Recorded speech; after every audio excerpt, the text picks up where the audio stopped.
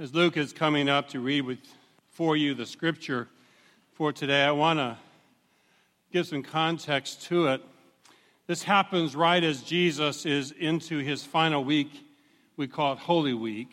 Come on up, Luke. This passage, because it happens during that time in Jesus' life, like everything else going on in that moment of his journey, was weighted with extra importance. People were listening to what he had to say because it just felt they could feel that something major was about to happen. And as they listened to what he had to say in this story, you'll discover, as I will share in a few minutes, that some were looking for him to answer in a way that would set him up, that would fall into what they wanted him to say. Instead, Jesus' answer confuses them. Listen to the story and let's talk about that. Then the Pharisees went and plotted to entrap him in what he said. So they sent their disciples to him along with the Herodians, saying, "Teacher, we know that you are sincere and teach the way of God in accordance with truth and show deference to no one, for you do not regard people with partiality. Tell us then what you think. Is it lawful to pay taxes to the emperor or not?"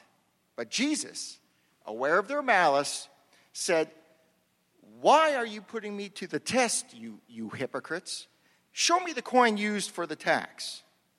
And they brought him a denarius. Then he said to them, "Whose head is this, and whose title?"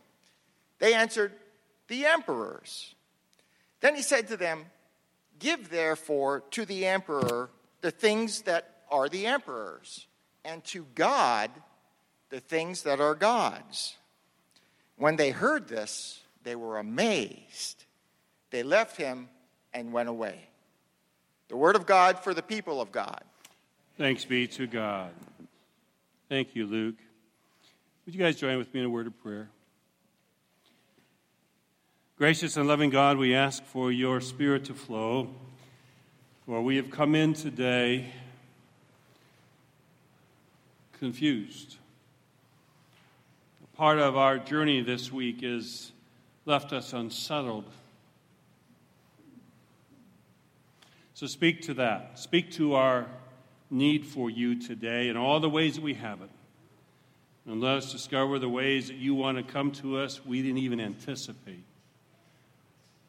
Through holy water, spoken word, silent thoughts, prayer, fellowship, all that is necessary. Build us up and speak to us personally in the name of Christ our Lord. Amen.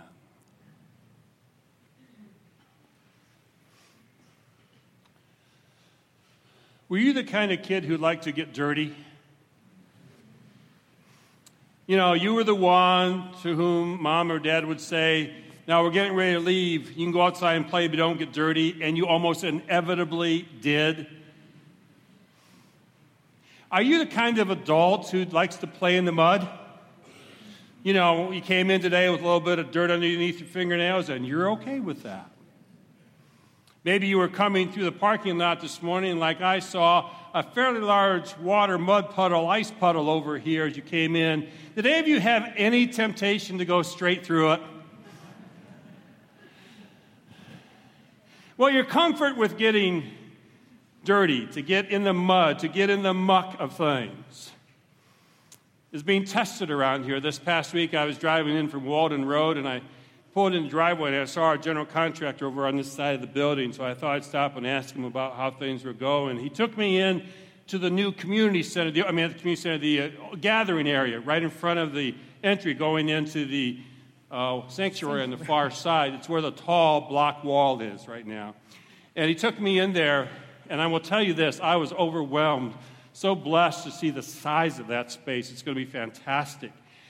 And while I'm looking at how beautiful it was going to be, I looked at it, my feet's about 2 inches stuck in the mud. There's no flooring there, it's all just mud. And as I walked back out in the sanctuary, out in the parking lot from the community gathering, or that gathering area, I looked down, and I just had mud all over my shoes. And I thought, well, this is appropriate. Because this is the time of year we begin a season with dirt. We start off with dust and muck, and we even make it a part of our religious practice. We started the season of Lent this past Wednesday. Gathered together, and I heard Reverend Reagan say, I invite you, therefore, in the name of the Church, to the observance of a holy Lent, by self-examination and repentance, by prayer, fasting, and self-denial, and by reading and meditating on God's holy word. And after that invitation for a holy Lent, we came forward, and both Megan and Laura were up front, and we came to them with an act of humility to receive this. Repent and believe the gospel. Amen. Thank you both. We marked ourselves with dirt. Because this is a time when we come into the presence of Christ, sacrificing all of our pride and arrogance, and humbly coming before Jesus to say, we just want the courage and the ability to walk with you these weeks. Because we know where we're going. We're going to end up on a Palm Sunday. We're going to end up on a Good Friday. And we're going to go to Easter, but we have learned over the years that you can't get to Easter without going through Palm Sunday, without going through Good Friday, without going into the dirt, into the struggles, into the trials of life. You can't get there by an easy, always neat path. Which is why for the next 6 weeks, I'm inviting all of us to come together around this study of Shadow Savior. The idea of this study is very simple. The Jesus of our Vacation Bible School will not be enough to carry us through the adult life. We want a Jesus who makes us comfortable. We want Jesus who can be our friend. We want a Jesus who always loves us, and we feel that warmth all the time. And that's all great. That's all true. That's all right. But we have also found that when I get close to Jesus, if I take that seriously, there are times he's going to take me to places where I get confused, where I'm scared, where I get angry, where life is not always neat, because life is not always neat. And Jesus goes even there with me.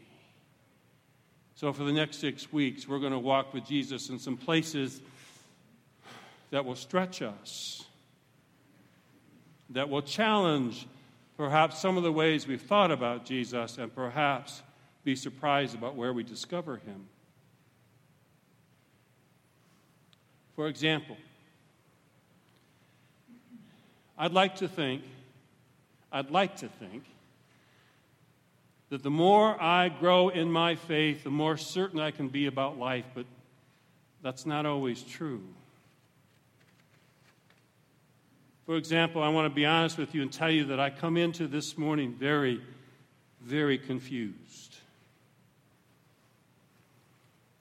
There are things that I cannot make sense of, like those Pharisees and Herodians.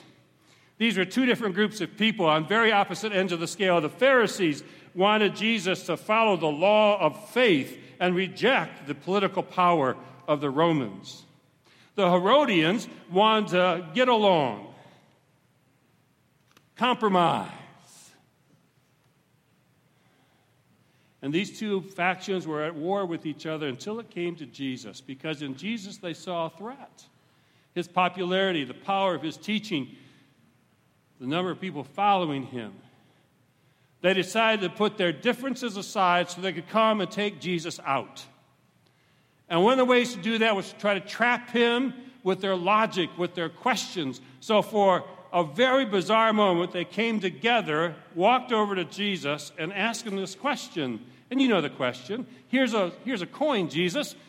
Whose is it? What should we do? Should we pay taxes to the occupying Roman force. If he said, pay taxes, then the Pharisees could have said, see, he's not faithful to the law of our religion. And if he said, don't pay taxes, then he was a traitor to the emperor and could be put to death that way. So instead, he takes up the coin. He says, well, what does it say on this? They say, well, it's a picture of the emperor on it. And he says, so give to the emperor what is emperor's and give to God what is God's. What does that mean? That's no answer. I mean, isn't everything God's? So do I give something to the emperor who doesn't believe in God? The scripture says they were amazed at the end of this teaching, and not in a good way. They were confused. Today I am confused. Today I'm confused about why I have to stand in front of my congregation again, sharing with you anguish over a 19-year-old getting his hand on an automatic rifle and killing 17 of his classmates and staff. I'm confused as to why, in God's name, we're still having to have this moment.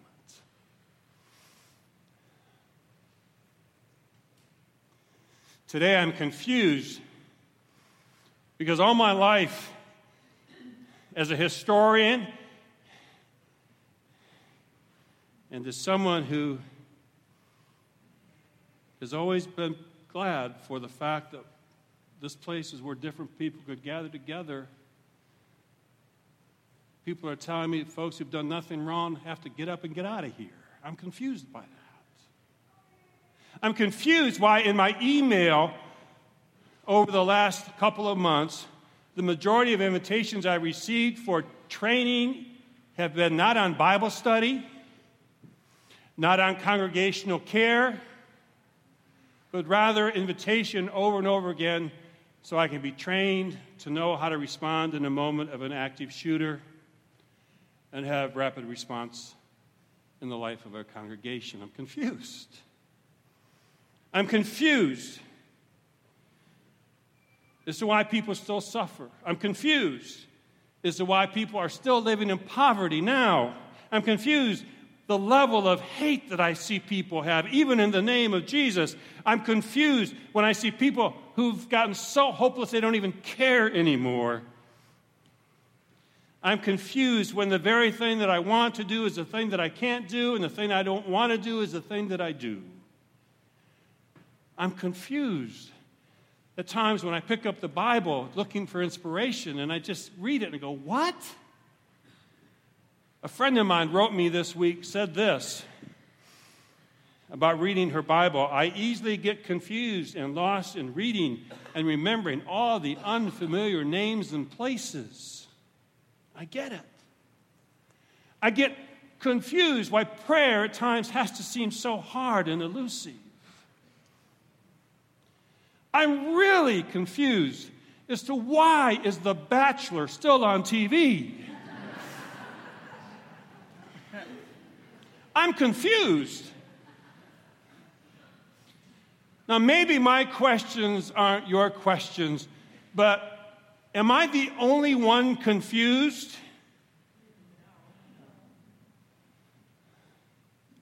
We gather here in worship. We come to classes to study. We pray with each other. We play with each other. And at times, we want a Jesus to make sense of it all, to tell us really clearly, let me know what to do, and remain confused. We're not alone. The disciples spent a lot of time confused. They followed him, they camped out with him, they ate meals with him. And every once in a while they would get it and they would follow him. And they were even able to do amazing things in his name. And then something would happen and he would say something to them and they would go, I don't get this. They were amazed and not in a good way. They kept looking for Jesus to be the answer, meaning no gray. no confusion. And yet, with only a few exceptions, Jesus hardly ever took time to explain everything to them. He taught in parables, and only a couple of them did he say, okay, now this is what it means. Most of the time, he taught in parables, told them a story. You figure it out. You make sense of it.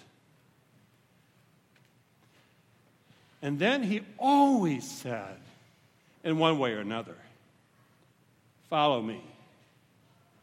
We're going over here. We're going over there. We're going to go see these people. And they would follow him, still confused. And over a period of time, they began to get the fact that that was the point. Jesus did not come to be their spiritual Google. Jesus did not come to answer all of the questions. You know, I don't know if any of the rest of you do this. I sit at home at night, and I'm watching TV, and now I Google everything. I wonder what show that person used to be in. Where are they from? So I'm Googling who they are, and I'm answering everything because I've got Google sitting right on my phone, right next to me, and it drives Laura nuts. Well, my confusion drives me nuts about this crazy world. And Jesus came to the disciples, and he comes to us, and he says, you know, I want you to follow me. You've heard it said that Jesus is the answer. Well, I believe he is. In my own personal life, he is the answer, for I figured out that if I follow Jesus, if I can be like Jesus, I can be more of the Rick that God always wanted me to be. But there are times in that discovery that I get into moments where I do not know. I don't understand.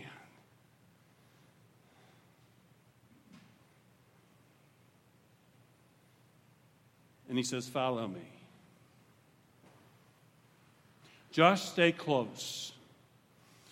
Because even in the moments when you're confused, I'm inviting you to have faith.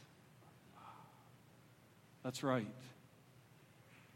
Jesus came that you and I might have faith. Even when we're confused. To trust when we can't figure it out, that we know who to stand next to. The church is called to be faithful. We will not always know the answers. We gather here today, admittedly, not always knowing the answers. But we understand the church is a place where we come with our confusion and our questions. We name them, we talk about them, and in the naming of them, open ourselves up to the movement of a Holy Spirit that can sneak in and touch our life.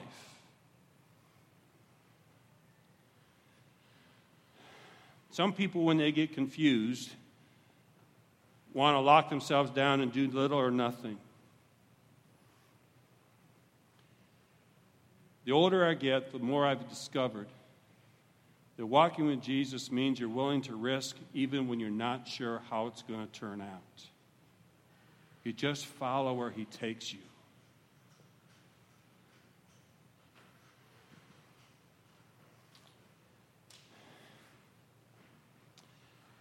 In a world that's confused, the tendency is to race over the people who are screaming the loudest, who seem to know all the answers, and say, well, I'll just glom on with them. Jesus offers something different. In a world when you don't know the answers, get close to the one who does, even if it's not revealed to you right now. This past week, 17-year-old Cameron Caskey in Parkland, Florida, wrote about his situation as a member of the school in which the children were killed. And he wrote this very simply. My generation will not stand for this. He has no idea how to fix this. He doesn't have the answers. What he does have as a 17-year-old is a stirring in his heart that something is terribly wrong, and even if he doesn't know the answer, he's going to call out to his generation, let's figure it out, let's do something so we will not have to stand for this anymore. In the midst of his grief, he's making a declaration. In the midst of his confusion, he's calling us to no longer stand for it. Just let's get started there. Let's start our Lent there. My confusion, I have it. But I will not let my confusion paralyze me or keep me from acting or trusting in the one who will take me through the confusion.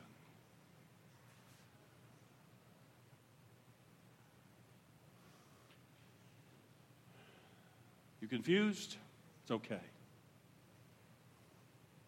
This is a place to gather with other confused disciples of Jesus Christ, whom he loves radically and will guide us through whatever we need to do next. Let this be the Lent where we take that seriously, so that at the end of it, in the name and presence of Jesus Christ, we will all be amazed in a really good way.